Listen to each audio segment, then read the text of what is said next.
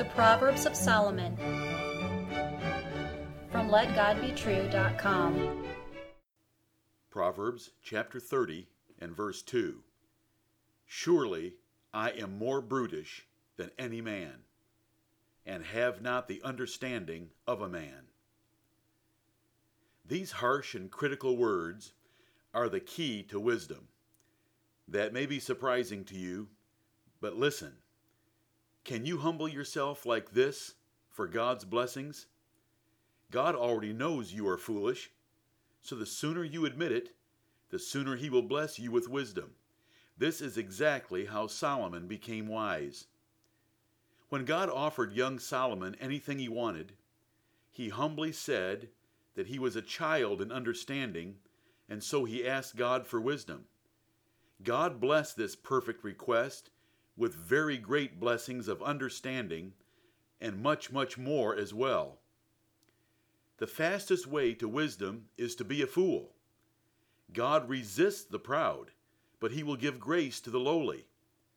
The fastest way to folly is to think yourself wise, for God will destroy the proud. This proverb is the words of the prophet Agur. You can read about him in the first verse of this 30th chapter. This proverb reveals his humble spirit and modest thoughts about teaching his two students, Ithiel and Ucal. He used surely to strengthen his admission and confession that he was an ignorant man. But what does the word brutish mean? The dictionary says, of or pertaining to the brutes, or lower animals, as opposed to man. It means in want or lacking intelligence, or in failure to use reason, dull, irrational, uncultured, stupid. That is the definition of brutish. The prophet Agur opened instruction to his pupils by claiming to be more ignorant than any man, like a brute beast. And there is no false humility here, for he wrote by prophetic inspiration, and King Solomon had it copied out as a worthwhile chapter of Proverbs. The prophet Agur and King Solomon are not alone, for the same spirit of humility was also in Moses, in Elihu, David, Asaph, Jeremiah, Daniel, Amos, and Paul.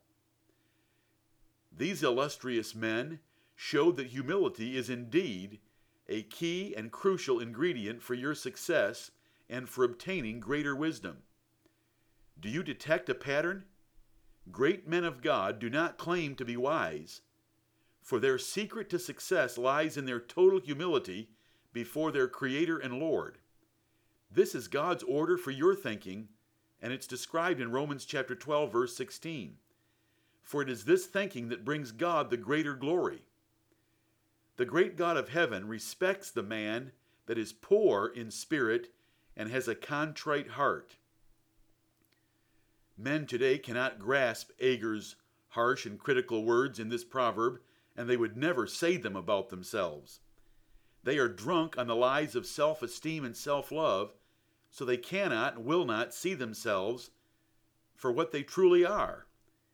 Let God, by His Spirit and Word, humble you today and save you from such narcissistic folly and heresy. Man at his best state is altogether vanity, according to Psalm 39 and verse 5. Pride is a terrible crime and sin. God hates it, but He will give wisdom to the humble. Listen to this proverb. When pride cometh, then cometh shame, but with the lowly is wisdom. And this proverb, only by pride cometh contention, but with the well-advised is wisdom. In both these proverbs, humility is the key to wisdom, and pride leads to destruction and shame. The great king Nebuchadnezzar learned the hard way that God will abase the proud. But God will bless the poor in spirit with riches of wisdom and other spiritual blessings. The man who says, I do not know what to do, can stand still and see God work for him. Go to Him this way today and become wise. The crucial ingredient for you to become wise is to first be humble. God loves humility. Many dream of hearing an offer like God gave Solomon, but they fail to realize that they have the offer in writing. In James 1 and verse 5, where God says to you, "If any of you lack wisdom, let him ask of God, that giveth to all men liberally, and upbraideth not, and it shall be given him." What a promise! Do you want wisdom? Ask for it today. Humility about wisdom has its limits. No man knows anything as perfectly as he should, but you should respond with confidence when answering questions or confronting enemies of truth. The truth and wisdom of inspired Scripture is your confidence, not yourself. Has there ever been a more humble or meek man than Jesus Christ? Never. Yet he had all the treasures of wisdom and knowledge. He was lowly in heart, forbid any promotional efforts, and never raised his voice in the street. Where is he now? Exalted in glorious majesty and power at the right hand of God. Love him and praise him today, and follow his perfect example of humility unto honor.